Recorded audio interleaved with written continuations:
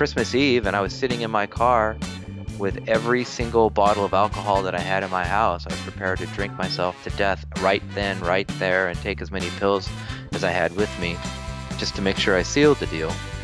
And I was actually going into a panic attack because I knew I was really going to do it this time. Welcome to the Depression Files, where we talk about everything related to mental health, from depression and other mental illnesses, to medication, to suicide awareness and prevention, to our current mental health system, and of course, to the stigma that surrounds mental illnesses. We educate those who may know little about mental illnesses while giving hope to those who may be suffering. I'm your host, Al Levin, and I want to thank you for tuning in. Let's get started. Good evening. Hey, I want to welcome Eddie Kedge to the show, to the Depression Files. Eddie, thank you so much. I know, I think it was probably via Twitter that we connected, and I'm really excited to have you here on the show today. Hey, thanks, Al. It's a pleasure to be here. I'd like to start just by asking you if you could share some things about you. Okay. Well, it's the Depression File, and so I guess we should just sort of start with the roots of depression in my life. And, you know, really, I would call it more of a transgenerational dysfunction, meaning I've got, generations of people in my family who have suffered from one illness or another. My grandfather on my mother's side was an alcoholic to such a degree that my grandmother divorced him in the 50s, which is not done. Nobody gets divorced in 1953. It led to my mother becoming basically a latchkey kid. She was raised by a single working mother in the mid-50s. Again, unheard of. My own father abandoned the family when I was only a month old. He walked out on me and my mother, and that sent her into serious anxiety and depression, self-doubt. I went to live with my grandmother at that time, and I remember being afraid of my mother. The emotion, the intensity of her emotion was not congruent with a loving mother that a young child is craving. And so I go into that background so that you can understand why things happen as they do, because when I was school age, I was very introverted and rather unathletic, and I was bullied. Without having a lot of strong male role models in my life, I was really unprepared for that kind of interaction. And so what I did was I ran away, and running away was literally running all the way through town to the highway. And it was late at night, and I got lost, and I expected to see a car, maybe somebody I knew. I was really, not very sure about how this was going to end for me. How old were you at the time? This is when I was 7 years old. I was in first grade. Okay, and you were literally running away. I was terrified of being in a fight with the bully who'd been harassing me the whole year. And on January 30th of 1980, I ran all the way through town to the highway, which is in Southern California. It's Pacific Coast Highway. And I was expecting maybe I would see somebody. My mother remarried. I thought maybe I'd see my new father, his car, but it was dark and the road was very busy, and I was completely disoriented. And the only thing I did see was this very slow moving vehicle that kept going back and forth, and I could feel the driver's eyes on me. And so I ran away, but he got out of his car and he chased me down, and he was able to kidnap me. When that happened, he actually took me very close to my home. He drove in the direction of where I lived, but he stopped short of my house and went to a vacant lot where he sexually assaulted me. This is obviously a horrible, terrible turn of events, but the worst part about that actual event was not the sexual assault per se. It was my mother's reaction. The child molester said what all child molesters say: don't tell anybody. Right. My mother finds me and she takes me and we go to the hospital to get checked out. She takes me to the cops and we get the police report. On the way Because home from the because you shared the story with your mom right away. well, it was apparent I was okay, so I was missing. Right. Okay. you know, and Right. they found me staggering. I was on the Wow. street, dazed, staggering. I was in shock, so I can't tell you how long the ordeal lasted. It was maybe an hour, maybe several hours. The actual details of the man and the assault are very blurry because at that age and at that level of intensity of experience, you just go into shock. Right. Uh, um, Needless to say, at some late hour, I was found wandering the streets in a daze. Um, the awful thing about it, so they put me in the car and they drive me home, and the awful thing about it is my mother turns to me and she says, "Eddie, don't tell anyone." Whoa. So this is yeah. So okay. So we're dealing with somebody who has, in her own right, some very severe personality disorder, and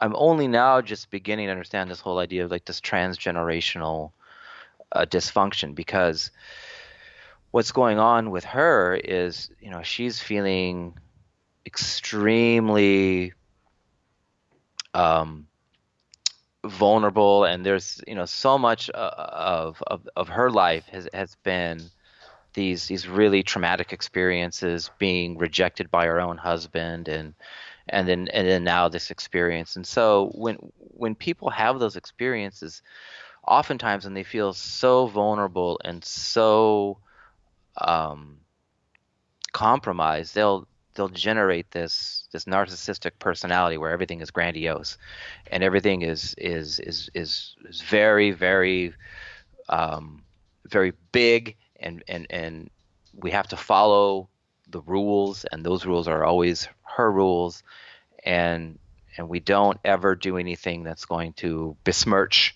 the image or Hmm. besmirch those or contradict the rules. Right. And so I spent the remaining 11 years that I lived in that house having her gaslight me, telling me these symptoms that I was having of depression, the loneliness, the alienation, the withdrawal. Those are the symptoms of depression that I was told were just personality flaws, that I needed to buck up, that I needed to get over it, that if I just got some friends and I just start to play some sports and I would be fine, and I needed to quit moping. That was always from your mom. That was my mom. And so rather than help me digest the experience and help me find any kind of mental health support, she will antagonize me. She used to yell at me for having low self-esteem. I swear to God, Wow. it's kind of a joke. I actually think it's funny. The beatings will continue until morale improves. Right. So, Right. my depression started fairly early on in life and was unmitigated due to my family's transgenerational dysfunctions. All of these inherent flaws that they themselves were suffering. Can I go back just a bit when you said, you're staggering after being sexually assaulted, which I'm so sorry to hear. I've never been through anything like that. I can't imagine what you were going through. And as a 7-year-old trying to process it, and like you said, like not being able to process it at all. And your mom did bring you to the hospital, it sounds like, or to police or somebody. And did your Right. mom ask you to not tell them the truth? Was that part of the don't share this with anybody, even So to? it was okay for me in the moment. It was Okay. okay for me. Well, so the doctors knew why I was there. Okay. I was Okay. taken to. They were expecting me. I was taken to an exam room. I got a full physical, which, by the way, was almost as Traumatic. violating. Oh my Yeah, God. it was almost as traumatic and violating as the actual assault. So it was obviously very cold, very clinical, and there's a strange man who's poking you in places Yeah. that you'd rather not be poked again. And Right. so Right. and so they knew why I was there at the Okay. hospital. I didn't need to explain anything to them. Right. The cops were asking me before my mom got to me. The cops were asking me, where have you been? What happened? What did this man do? Where did he touch you? Did you touch him? What went on? And so they already were starting to interview me um, without any intervention from my parents. And Right. to be sure, she did participate in taking me back later to look at mug books. But when she says don't tell anybody, she's talking about our public persona. I couldn't tell the rest of my family. Right. We weren't going to talk about this. This was something that was just our family secret. We're going to shut this down. Yeah. And so it became this crushing, crippling secret that I could never talk about. The irony is she liked to talk on the phone to her friends about it. She was soliciting sympathy from other people, her own anxiety, her own feelings of failure needed to be assuaged. And Right. so she called her friends and she would tell them my story.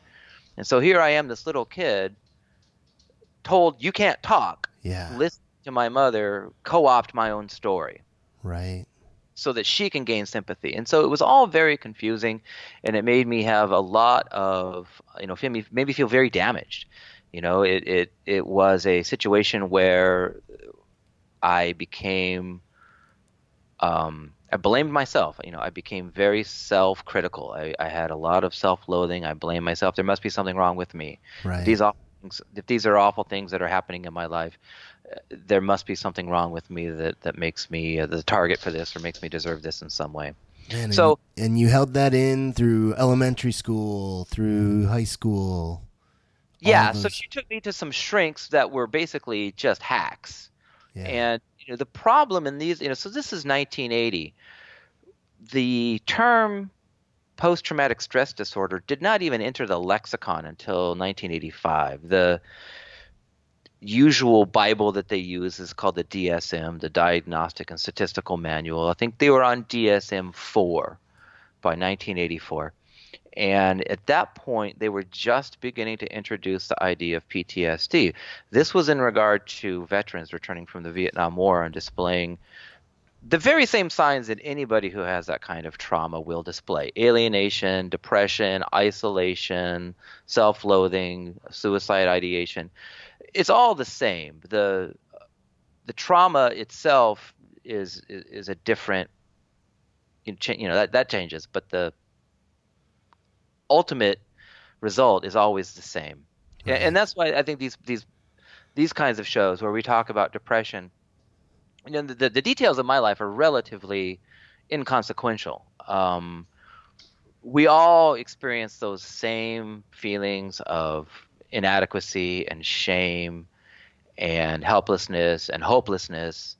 And whether or not it's because you were violently abducted and sexually assaulted, or you have had a a life circumstance where you just have this malaise, and the things that you do don't even provide any kind of gratification for you. It's the same symptoms overall. Actually, for me, Al, I'm a little lucky in as much as I can point to a single inciting incident. A lot of people who deal with depression, they can't point to some watershed trauma or some specific life experience. They have this this feeling of dread, foreboding, and discontentment and unhappiness, but they can't point to any one thing. And that makes it especially difficult, especially because there's such a stigma around seeking mental health resources and help for things like depression. So yeah, I had a very specific inciting incident, and that incident was exacerbated by the fact that my parents were completely unhelpful, and if anything, they were responsible for driving me even further into thoughts of suicide and depression. Yeah. Well, it sounds like you hold them responsible, and yet at the same time, I hear a bit of you saying, man, they were going through some serious mental issues of their own. So, Yeah, well, um, the thing about being a parent, and I have a daughter who's 17, who herself has struggled with some depression, and thank goodness I've had such a long history of depression so that I could be a resource for her and a trusted advocate for her. But the thing that my parents always said to me was, well, kids don't come with an instruction manual. We didn't have the tools. We didn't know what to do, which is true. Kids do not come with instruction manuals. But as the parent and the adult in the relationship, you get the tools. You find out what to do. You learn what, what's going on and how that you can mitigate those negative circumstances. And so, yeah, I have a little bit of culpability on the part of my parents. But I'll say this about pointing fingers and issuing blame. You can do that all you want, but it doesn't make you feel any better. I did Yeah. that for 30 years. So my parents, they did help out. They took me to some shrinks that were absolute hacks. Yep. They did not seek any kind of specialists, any child psychologists that would specialize in things like trauma. The times that I went to see psychologists for my mental health was because of my behavior problems. As you might imagine, I was failing in school. I had no friends. I was detached. I was oppositional. I was defiant. I was sarcastic. I was not a fun person to be around. And so they were just really up in arms about my behavior. And that's why they would send me to see psychologists, was to try and control my behavior. The underlying depressive episodes, the underlying trauma was never discussed. And again, I don't talk about it. Right. Right. So, yeah. And so with those therapists, you would talk about it, but that was it. Nobody else. No, never. Not even with those therapists, you couldn't Never. talk about that. It was more about your behavior and your feelings. It was never debriefing and talking about processing through that experience as a 7-year-old. Well, okay, so when you're a child, you don't understand the therapeutic relationship. That's Right. never spelled out for you. You're put in a room with an adult, and they start asking you about things like, "How do you feel today? Do you have Right. frustration in life? Do you ever feel disappointment?" And so they go through all these secondary and sort of tertiary emotions. And as a kid or a young adult, you're dealing with massive issues of self-loathing and depression and suicide ideation. And so if somebody asks you if you have frustrations in your life, that's like having a flesh wound and asking somebody if they want you to remove the splinter. Right. Right. Right. So those conversations were always guided by the professional. Never, I didn't have the wherewithal to understand what the client relationship was like. When you're a kid, nobody explains that to you. They just Right. stick you in a room. And to be sure, my mother set the tone. She said, "We're here because Eddie is, he's failing 4 out of his 6 classes, and he doesn't ever want to get out of his room, and he doesn't have any friends, and so we need to fix him." And, and I'm not privy to the conversations that they had outside of the room, but I'm Right. pretty sure she never mentioned that little tidbit about being kidnapped and sexually assaulted in the 1st grade. That tiny little bit. That, Yeah, that little incident that happened that one time when you were 7. Yeah. My goodness. It's easy to just like totally, have that slip your mind. So your high school days were similar to how you describe your elementary school days? I mean, the same kind of isolation, not really participating, poor grades. Well, I am a nonconformist, and I'm never happy with the status quo, and perhaps that's why I'm alive today. So I knew when I was sitting drinking alone in 7th and 8th grade, just sitting in my room, stealing my parents' terrible box wine, and listening to, of all things, Asia by Steely Dan, because if I'm going to drink wine, I want to be a sophisticate. Which, if you've listened to that album, is probably the most depressive Steely Dan album there is. That is I didn't funny. know it was actually hurting. It was worse. So I did that. I sat there and I listened to Black Cow and Deacon Blues, drinking terrible box wine left over from some Christmas party. And I realized about 8th grade, I said, I have to change my life. I am going to kill myself. I've been thinking about it. And if I don't change my life, I am going to kill myself. Wow, 8th grade. Yeah. Wow. And you, at that time, you were having serious thoughts of suicidal ideation? Oh, every day, all the time. Yeah. General thoughts? Or, I mean, were you like I really coming know, up with a there plan type of deal? it had not progressed to a plan. Well, it started, let me tell you how naive I was and how young I was. It started so long ago that I would hold my breath. I mean, I don't even know how old I was. This is obviously after the sexual assault incident, but before the 8th grade. But I remember laying in my bed thinking to myself, if I could just stop breathing, then the pain would go away. And and so I, not realizing the brainstem controls your breathing and there's a mechanical override, I would just lay there for as long as I can, exhaling, exhaling, exhaling, exhaling, and try as hard as I could not to inhale ever again, because if I didn't inhale, then I wouldn't breathe, and if I wouldn't breathe, then I wouldn't have the pain. Wow. Can you, this might be really tough to answer, but when you say you wouldn't have the pain, could you explain what you mean by the pain? Yeah. So anybody who's had depression understands these feelings of extreme alienation, of being on an island. I had few friends, um, and I did not get along with people. I did not feel like I fit in. I'll tell you a little story about the degree of my alienation. The day I went back to school after I was sexually assaulted, that was a Friday, by the way. The weekend flew by just as a blur. The Saturday and Sunday and Monday morning were all just like a 3-minute moment in time. And the day that I go back to my first grade classroom, I have this burning urge to stand up for show and tell. I have this incredible need to tell my story, because I'd met all of these professionals, with little kids. Who do they love? Police officers and doctors and firemen and detectives. And I'd met all those people. Right. I'd met all of these cool people. I met the guy in the badge. I rode in the cop car. I saw the doctor. I went to the emergency room. I met with a sketch artist. I met with all of these really super cool people, and I started listing all of these people in first grade.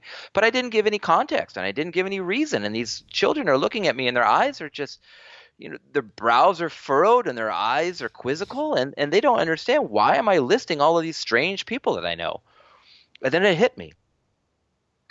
They have no My experience, they have no foundation. There is no possible way that I can explain to them in a way that they can understand what I've been through. And in the first grade, I realized that my childhood was over. I realized that I was not one of them and I would no longer be a child. And so Wow. that is the degree of alienation.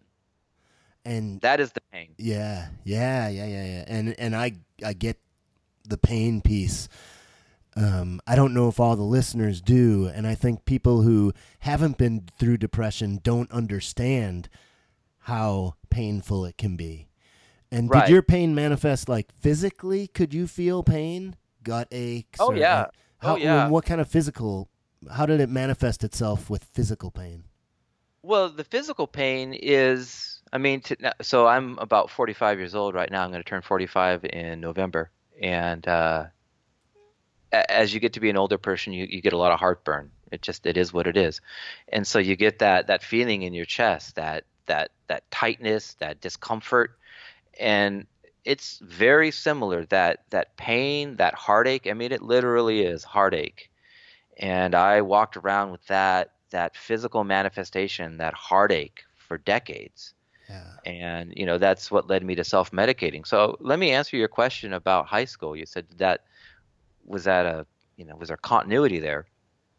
And no, there was not, because in 8th grade, when I realized that I was on this very destructive path and I needed to change something about my life, I, I took some measures to try and do what I could for myself without having any resources. The first thing I did was decide that I was going to start to try and play sports. All the shrinks were like, you're an egghead. All you do is sit in your room. You read books. You think too much. You are absolutely in a Cartesian point of view, just a singular entity. You do not have any kind of dual existence. There is no physical nature to you. You are all mind, no body. And so I thought, okay, well, I suck at sports, but everyone says I need to start playing a sport. And I'm going to be a terrible athlete unless I can pick a sport that's so obscure there's no developmental league. So So you in chose. basketball, there's parks that have basketball hoops, and in baseball we got Little League and we got Pop Warner, and everybody's had all this chance. So I Yeah. chose water polo. Sweet. I had no idea what it was. I thought maybe the horse swam. I don't know. So And this was in high school now? this is my ninth grade year. Ninth So grade, okay. I got, my parents, as you might imagine, my parents were absolutely uninvolved. They were concerned that I was failing school. They were concerned that I was moping, but they were not in any way hands-on. And so I would fill out my class schedules on the back of on the back of my textbook, just writing in the bus. There was no academic planning for me. So I had a high school schedule that I was supposed to fill out, for my classes for ninth grade, and so I just basically bubbled it in like you might bubble in a Scantron test. I'm guessing here, guessing there, whatever. And one of the electives that was offered was water polo, and I truly had no idea what it was. I knew that I hadn't drowned, so I figured, well, if I hadn't drowned before, I must be an okay swimmer. That was my bar. Right, right. So I get there, and there's all these guys, and they're cut up, and I'm a stick figure. I'm pasty, and I'm a total stick figure. And, clearly there's some sort of Eastern European water polo academy that I didn't know about, because these guys were really good athletes. And all of a sudden you were like, put me on that basketball court. I don't care if they've been playing all their lives. I tried to play, and as you might imagine, I was terrible. And so I did not finish out the season. I'm But sure that did a lot for your morale. Oh, my goodness. I'll tell you what, winning the team actually did make me feel better because I Okay. didn't have to hang out. I'm not a particularly macho, masculine, kind of, locker room guy. So all of that posturing, all of the hazing, all of that sort of, typical teenage male behavior was just abhorrent to me. I didn't want to have any part of it. So I actually felt really good when I quit the team. Um, I was still convinced though that I needed to change my identity in some way. I hated myself. I hated my place in the world. I hated my identity. So what I did was I found a new identity that I could fit in with. And of course, those were all of the stoners and the losers and the people that they typically look down on in the higher echelons of the social ladder. And it turns out I fit really well with those guys. So that's how I reinvented myself. And that's how you spent your high school days. And that's how I spent my high school days. I grew my hair out really long. It looked like Sammy Hagar from Van Halen. I would save my lunch money and I would just buy beer. We would pool all our money and we would buy 40 ounces and just drink beer and take lots of drugs. And I have a therapist now, and she's actually had an insight regarding that episode of my life because these were in the Nancy Reagan "just say no to drug" years, and so I felt very stigmatized. And today, even to this day, I'm not proud of my substance abuse. I'm not proud of my high school career of being this degenerate, if you will. But when I was talking to my therapist about it, she's like, that's what kept you alive. You had no one. You had no resources. You had nothing medication-wise. You had absolutely no other choice. Your friends and the medication that you did with marijuana, that is how you made it through those 4 years. And so it's really helped me gain a perspective on that episode of my life and really helped me to be a lot more forgiving. Part about recovery, we haven't talked anything about recovery yet, which I'm dying to get to. but part of recovery is that permission to be flawed, and um, that sense that you are a worthwhile and intrinsically good person, and the things that you've done in the past are not something to beat yourself up about over and over again. And I did that for a long time, but she helped me really reframe that. And so it's really more of an indication of my will to live and my will to heal and my will to change my life than it was an indication of my will to throw my life away, as they say about people who use drugs. Oh, you're throwing your life away. No, I had the same feeling as you described it, right? You said yourself you were trying to reinvent yourself. You tried sports. You were trying whatever you could to survive and to make some positive changes.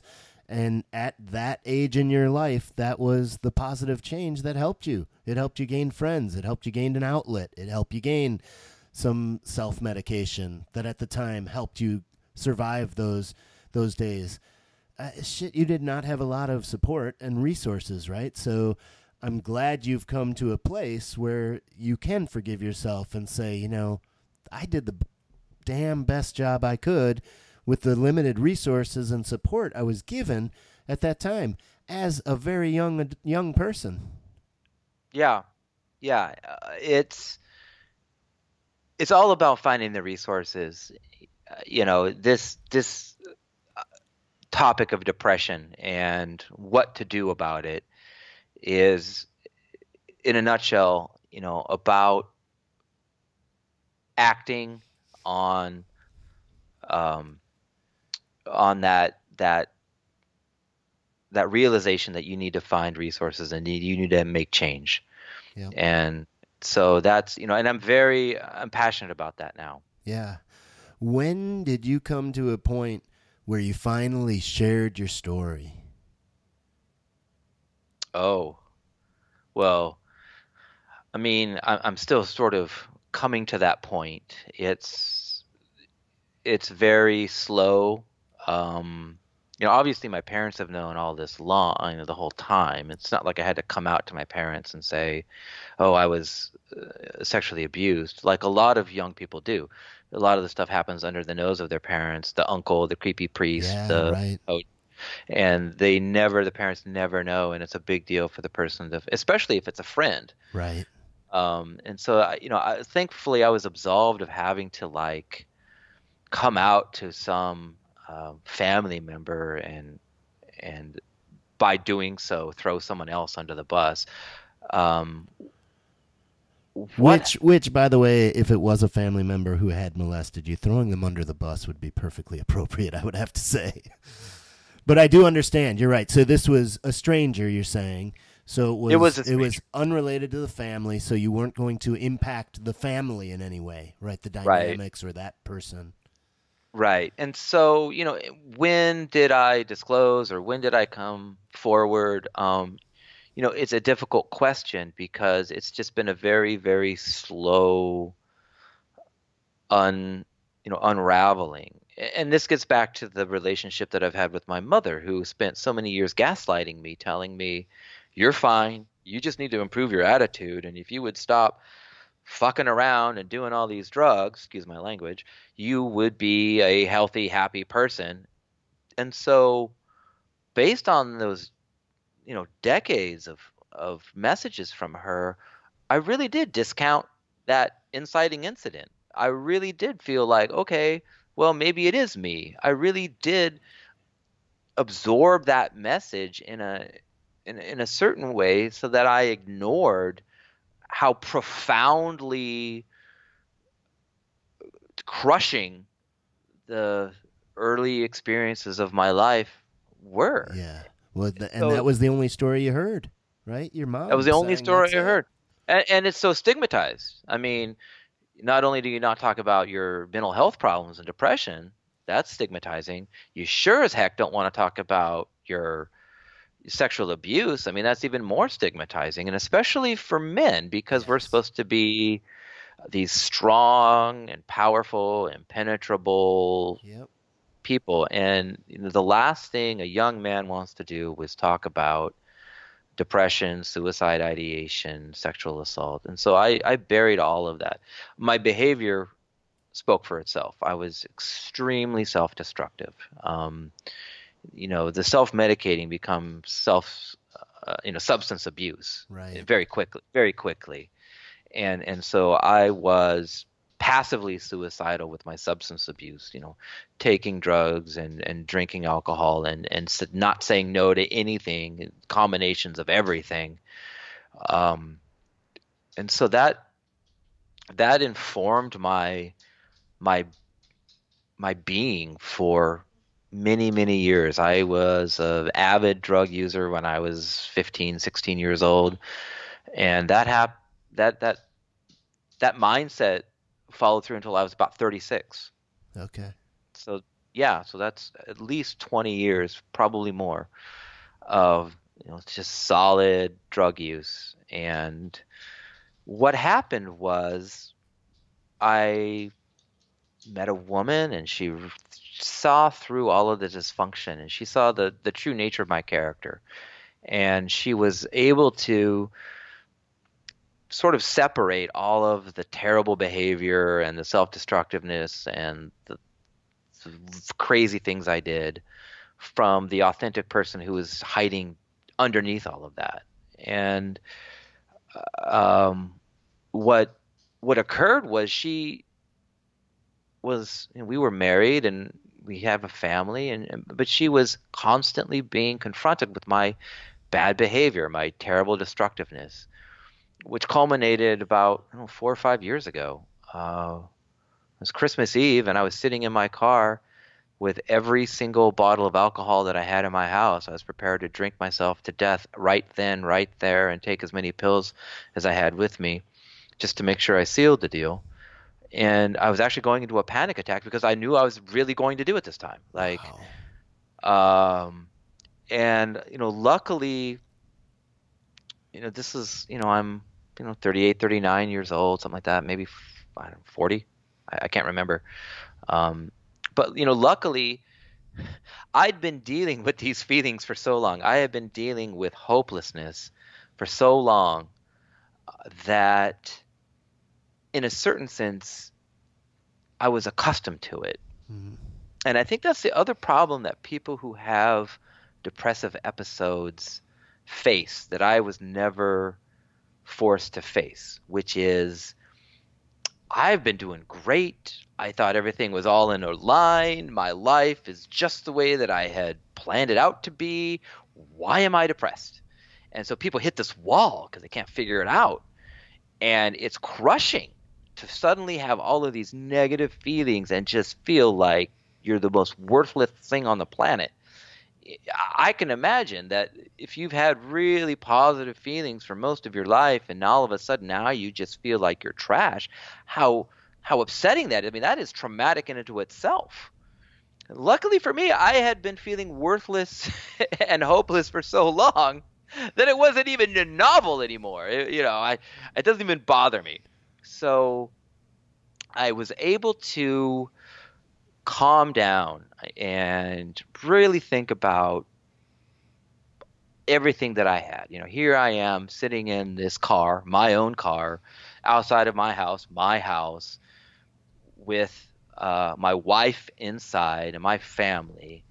And so I was really able just to slow down and take perspective. And obviously, I did not end up swallowing a handful of pills and drinking every bottle of alcohol that I owned. Um, but my wife is like, this can't go on. I'm leaving you if you do not get real help. And to be sure, I'd seen a few shrinks before. As you know, my mother would send me to these awful hacks. And that had soured me. I'd never seen Right. anybody who was right. Yeah. If all you see are people who are completely incompetent, you have no faith in psychology or psychiatry, any of that. So, but I love my wife and I love my family, and it's all I had. And Was I it was, that very night that your wife essentially gave you the ultimatum? Like she knew you yeah, were out there in the car and she was like, "This is it. Like yeah, you or get the help next or we're morning. done." I think probably the next morning when I came in. Okay. Right. But yeah, which was Christmas Day, right? how would you like to spend that Christmas? Oh, Right. by the way, remember how you wanted to kill yourself last night? Well, I'm going to divorce you now. I mean, Right. Right. awkward. Yeah. So she gives you the ultimatum, and then and So let let me talk about finding help. Okay, yeah, so absolutely. mental health resources. I live in Washington State, which is the home of Microsoft, which is the home of 80,000 really uptight, anxiety-ridden individuals. So you would think there would be a lot of mental health resources. There are not. It was extremely difficult for me to actually find competent mental health resources. And unfortunately, the people who were available on short-term notice were the same kind of hacks that I'd seen before. The the people who are operating a psychology clinic out of their storage unit. And so it was difficult. We're talking December 25th. It was probably 6 weeks later before I got my first appointment with a real psychiatrist, who, by the way, is fantastic. Um, he works here locally in the Seattle area, and he saved my life. And I tell him every day that I see him that he's my hero and he saved my life, and I wouldn't be here without him, because the medication has absolutely changed my life completely. And I wouldn't have the wherewithal to do what I do without his support and without the guidance. So Does he it's also really, provide you with talk therapy as well? He just prescribes the medication. and I'll say that the industry has changed. Psychiatrists of yore had the dual job description of being a therapist and being a doctor that would prescribe medication, because there is such a dearth of psychiatrists and so many people who are requiring to be on medication, they don't have the time for it. And the other thing is, a psychiatrist is $375 an hour, whereas a Right. talk, you go to a regular counselor, it's maybe 125. So it's cost effective just to find somebody else. But I did also start talk therapy, and between the psychiatry and the weekly talk therapy, I was really able to unpack that knot of 30 years of really distorted thinking, and start to uncover all of these assumptions that I'd made in the past. Because the thing that long-term depression does to you is it changes your entire perception of the world. And so you see this world through a very narrow prism of depressive thinking. And it is not a friendly, happy, positive place. And the assumptions that you make based on those perceptions inform your entire life. And so you go around looking for self-fulfilling prophecies. You feel like everyone's working against you, and you see the evidence how everyone's working against you. And so it's very difficult to unknot those. But that's how I finally started to sort of come to tell my story and be mentally healthy again, was that night when I tried to commit suicide, and I finally found help, and I was able to find that medication that would unlock my brain. And your wife really laying down the ultimatum, it sounds like, to say, I love you deeply. I want to stay with you. Get some help so we can stay together, and really kind of force you into it almost in a loving way. Well, and to be sure, I was a terrible person. I had tortured her for years because of my behavior, the substance abuse, the erratic behavior, the self-loathing, the disappearing, you name it. If there's a bad behavior that you can engage in, I did it. And it's just not conducive to having a happy family and a happy marriage. And I would make progress, and I want to talk about the now. I want to talk about progress, because the reason I wanted to book your show is because how important it is for people with depressive disorders to understand what progress is like. And getting on medication is not the be all end all. Going and seeing a therapist did not change my life. I did the work myself, and there are three sort of pitfalls to progress that I wanted to discuss, if that's okay. Yeah, absolutely. Let's hear it. Okay. So, when you're depressed and you are trying to figure out why, you're trying to figure out what your place in the world is and what's going on, every once in a while you'll get this little glimpse, an epiphany, and you'll feel really great about it. And I had these epiphanies when I was a younger person. Believe it or not, I had the opportunity to go to college as messed up as I was and as addicted as I was. Um, Somehow, still, I managed to get into a state school and go to college, and so I was reading a lot and I was doing a lot of self-reflection, and I would have these epiphanies, and I would think, "Oh, I got it! Oh, no, the universe is unlocked for me. I have this golden key," and you feel so happy that you finally have some small level of understanding. But it's very naive and it's very short lived, because it's not a blanket universal. It's an insight into one thing, and then you realize that your insight is perhaps not quite as profound as you thought it was, and it's crushing. And so that is the first sort of pitfall to overcoming depression is when you have these insights and you feel so proud that you're finally starting to understand things, but they're not quite as universal and profound as you were hoping there would be. It's constant work. There is no one answer that's going to work for you.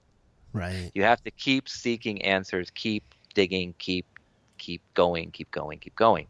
So I was very naive about that, and I thought I could just have these mental awakenings, and that would be my savior, and it's not the case. And the second pitfall for people who are recovering from depression and other kinds of debilitating mental illnesses is how often we have to struggle and fall. If you're making progress, you're going to fall down. But when you have depression, what do you focus on? The The negatives. negatives. Yeah, absolutely. Exactly. So you may have gone 300 miles, but when you stumble and fall on that last step, all you do is focus on stumbling and falling on that last step. And people who are dealing with those depressive episodes really need to give themselves a lot of credit just for trying. The failing, everyone fails. If you're not failing, you're not trying. But it's hard, because when you're depressive and when you focus on your failure and you think you're a failure and nothing is going right, it's very difficult to give yourself that permission to fail and to give yourself that congratulations for making it as far as you can. And that maybe a bit of a bad day doesn't mean you're spiraling down again. It's just Right. part of the path to recovery. Absolutely. However, the distorted mindset says the Yes. opposite. Right. Yeah. So it's a battle. And did you do any work with CBT, cognitive behavioral therapy? Because that seems like a lot of what it's about. To stop the thought of, oh, crap, I just stumbled on this last step. I knew I couldn't make this recovery. I'm such a failure. Spiraling down, but to be able to stop that thought and say, whoa, whoa, whoa, look at all the work I've done. Look at how much better I've gotten. I really am working hard, and I really have made gains. And to really stop those negative thoughts, be aware of them and stop them. Yeah, CBT is an excellent tool. I did have a CBT therapist, ironically, before I hit the wall. Um, and I use it. It's invaluable. I use it every day, all the time. I would say that CBT only goes so far. It is like I was saying with these small epiphanies. It is only going to go so far. It is not the be all end all, and Yeah, you need it's to one keep. of the tools, right? One piece of the picture that might be really helpful for some people. Yeah, well, all people. I think CBT is helpful for all people. I Yeah, really, I believe that it's just as you said. It's a way of deconstructing your thoughts, right. and that's very helpful for anyone. Yeah, Could I be wrong? I mean, the whole premise of CBT, if you're not familiar with cognitive behavior therapy, is the premise: what if I'm wrong? right, right. you know. Yep. Um, so, and it just helps you walk through that progression. How do I determine whether or not these perceptions are right or wrong? Exactly. So So yeah, I did use CBT, and it did help me when I failed and I fell down and I was not progressing at the speed that I thought I should be. The CBT, what if I'm wrong about this progress? What if I really am making progress? It helped me to recenter and continue to focus. But there is another aspect to recovery. The third aspect that makes it so difficult for people who have depression and depressive disorders to recover. And that third aspect is sort of the inertia of recovery, and it has to do with those first two items. So you've got these small insights and these epiphanies, and you feel like at some point that they're just really not serving you anymore, and you're not as enlightened as you thought you were. And then you have these failures of your progress, and you're not progressing as fast as you thought you should be. And so what that becomes is this starting and stopping, this stuttering, where you feel like you don't have any momentum, where you stop trying because you're like, well, all I do is fail, and everything I think of that's true turns out to be wrong, and it's just why do I even continue? What's the point? And that is probably the worst part about being in the now and trying to recover and appreciating every day and doing all of these things that they tell you to do. Is having that stuttering kind of feeling where you work and you work and you work and you just don't feel like it's getting anywhere. And that is a hurdle that is debilitating as any other, Yeah. perhaps the worst. And so I'm here to tell you that is my last hurdle. And I think I'm finally seeing the downhill side of that, because when you have the drive and the will and the stubbornness to continue regardless of how you failed, regardless of how your insights are no longer as cute as you thought they were, you can develop a momentum.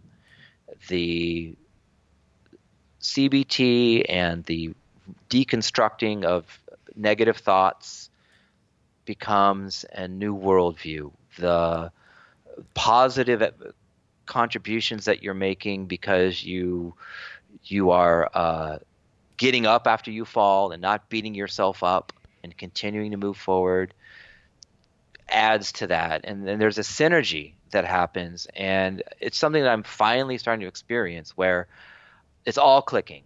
I have these insights, but I don't freak out and think I'm this, the master of the universe now. I understand that these are small little insights that are just part of the puzzle. I have failures. I do it all the time. I still fall down, but I use those and I build on them to strengthen my relationships with people. I have this new inertia in the recovery, and like I said, I started this probably 5 or 6 years ago, and so it's taken me this long to get to that point, but it does happen. Yeah, absolutely. It makes me think. I oftentimes describe my recovery to depression, and I think many people, like climbing up a mountain, and then you reach a plateau and you get to a certain point, and then you might even dip down a little bit, but then you start climbing up the mountain again. Plateau, you might dip down a little bit, but not as far as you were before.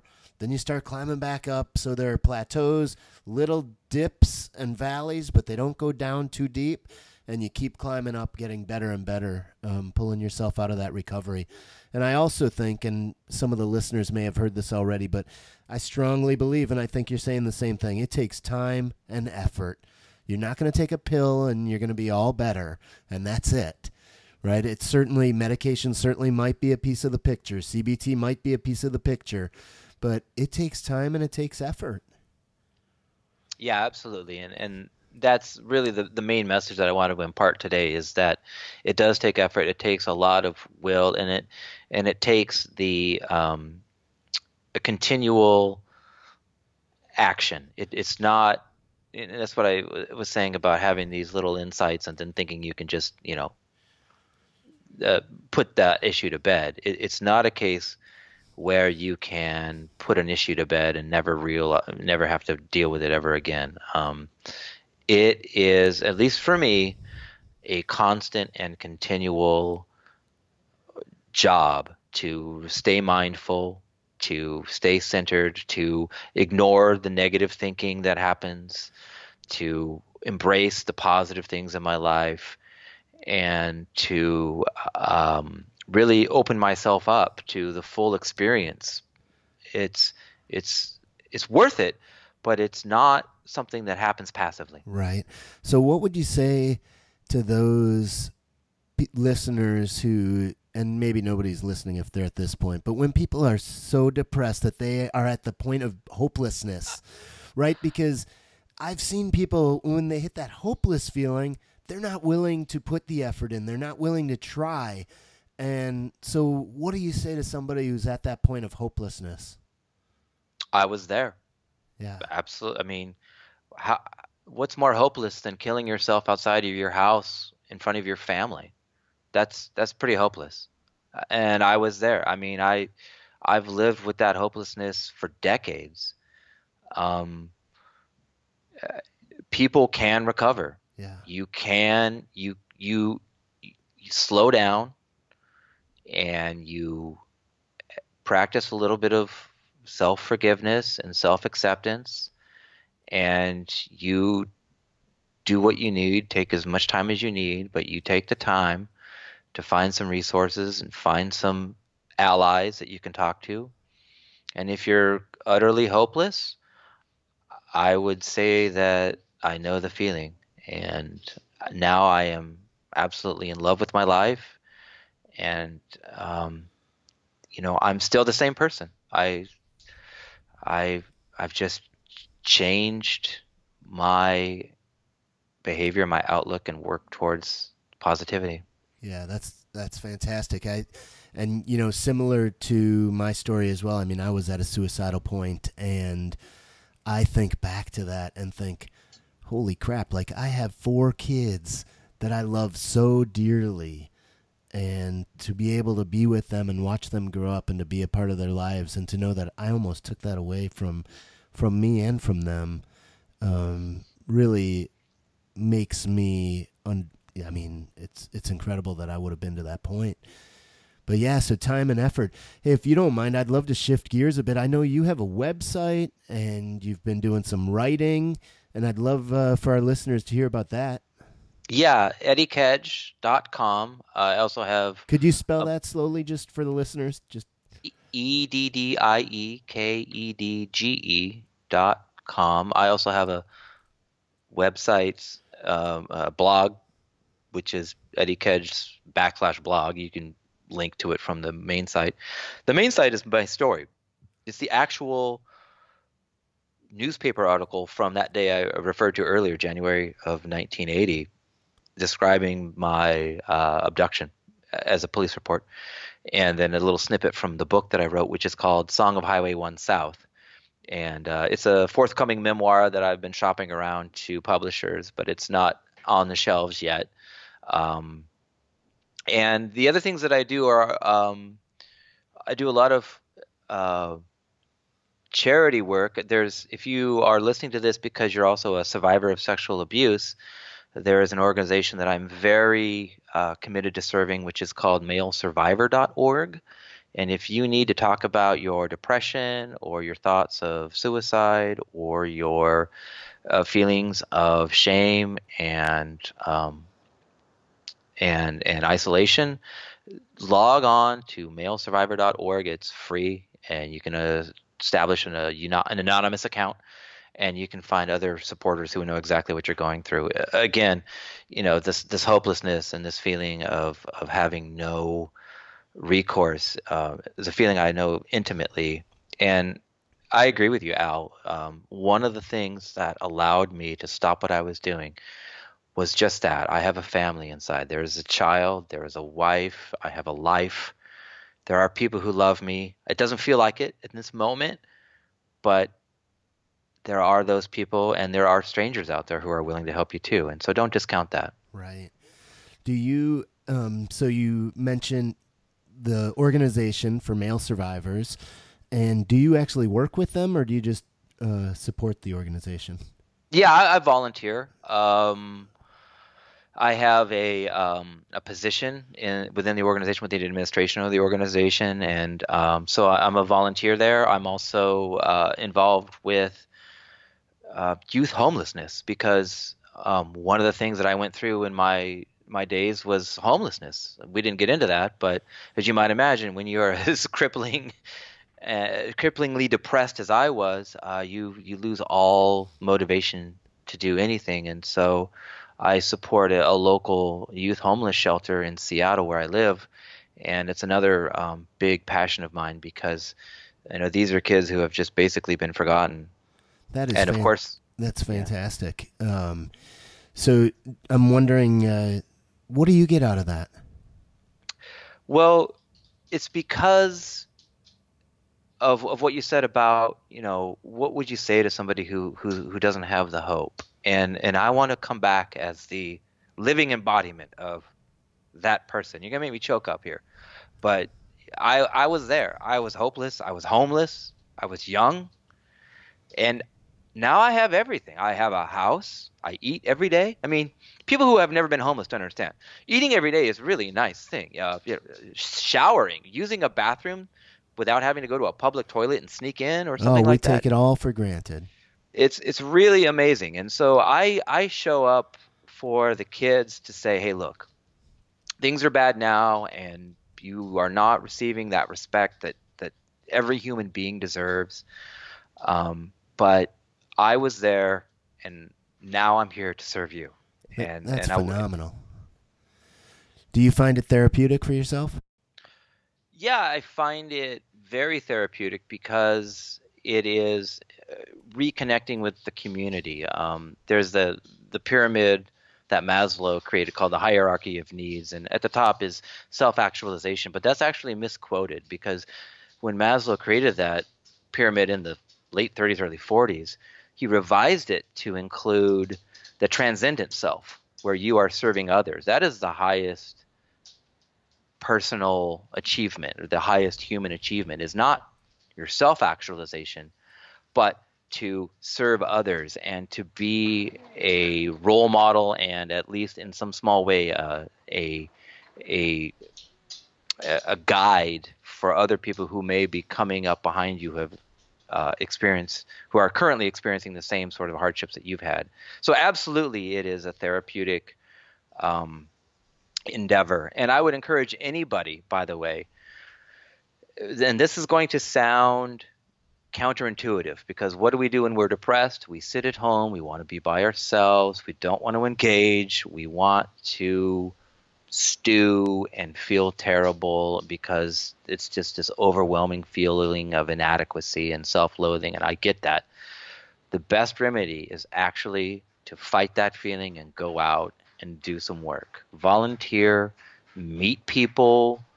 Yeah, it'll be awkward. You may not have the greatest experience at first, but give it a chance because it is liberating to go and serve someone else and see the joy that they have and be able to connect, because these are conversations that most people don't have. You and I, Al, are very unique. We're unicorns, men who will talk about really um, sensitive issues that are very vulnerable Right. issues. And if you go out into the community and you work, serving in a soup kitchen or doing any kind of community service where you're helping people and you get to interact with the population that you're serving, they will they will be so thankful and they will be so grateful, and you will feel like $1 million. You'll go from self-loathing to feeling like you are the greatest hero that ever existed in their eyes, because to them you are. Yeah, I think that it's incredible to hear what you are doing to give back. Writing your book, sharing your story, meeting other youth who are homeless. You are, yeah, that's, and I am certain that's got to be a large part of your recovery when you finally were able to do that, and it just keeps you continuing that path of recovery. Well, yeah, I have to do it because, I mean, so full disclosure, the nature of my 35 years of PTSD and my crippling depression and all of the alienation, all of the host of mental illnesses that I've had to deal with, it makes it very difficult for me to have regular employment. So I have to stay busy. I have to remain engaged. I have to do things to move forward. I cannot allow myself to just sit home and mope. And because it's very difficult for me due to my conditions to have a regular job, I do a lot of contract work. I do marketing stuff where I, basically do remote contract work. And I do a lot of this volunteer service simply because I have to stay busy to stay focused and to remain positive, and because I can't really get a regular straight job, these are the avenues. But it's a wonderful avenue. I am so grateful that I have the skills and the opportunity to serve. Yeah, it seems like it's a new path for you, and a path that not only serves you and your purposes, but you're serving others. Yeah. So Yeah. that's phenomenal. Next steps with your book is just to find a publisher?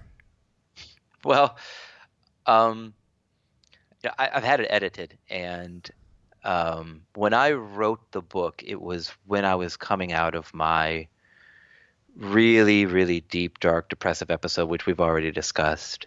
And when I got on the medication, which in my case is called Wellbutrin, there's a generic name for it. But for me, it works. I'm not endorsing that. I'm just saying for my particular chemistry in my brain, Wellbutrin has been very successful for me.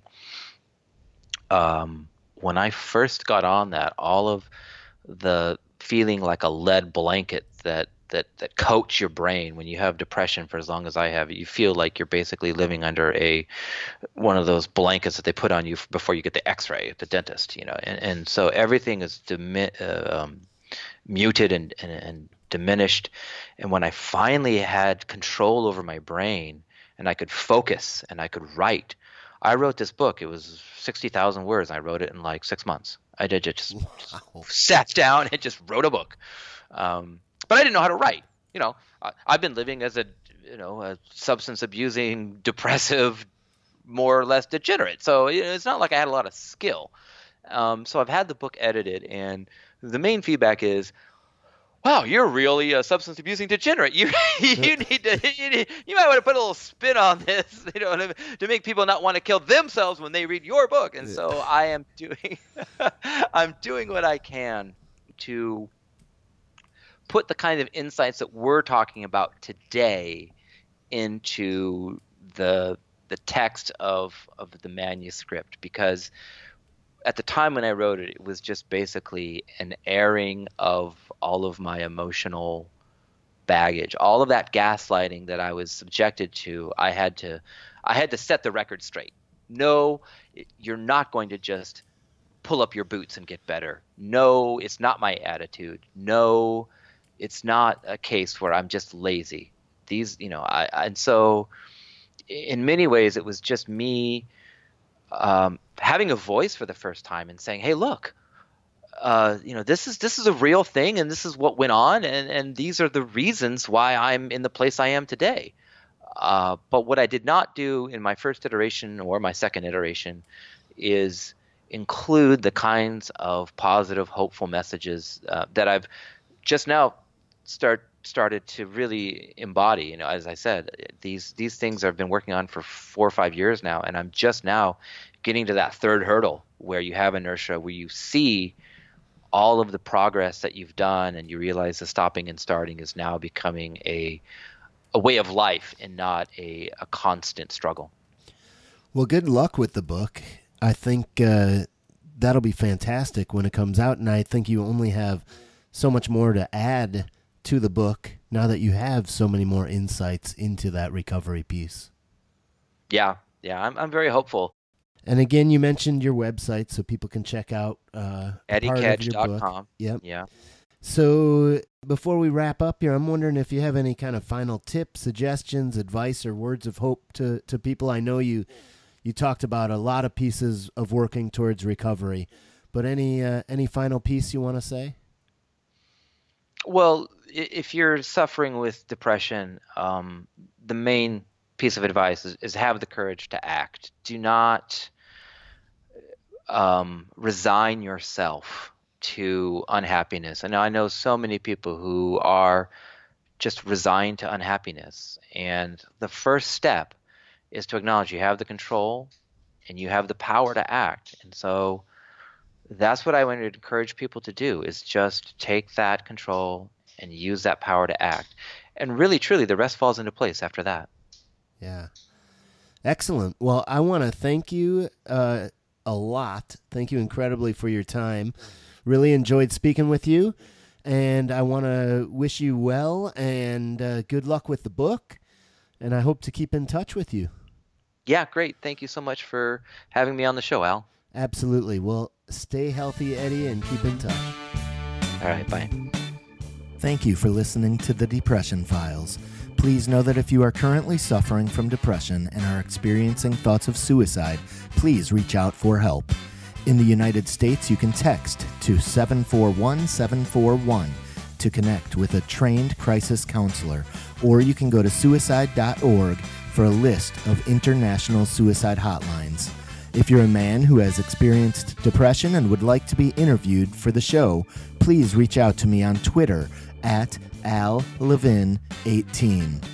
Thank you again for listening to the Depression Files.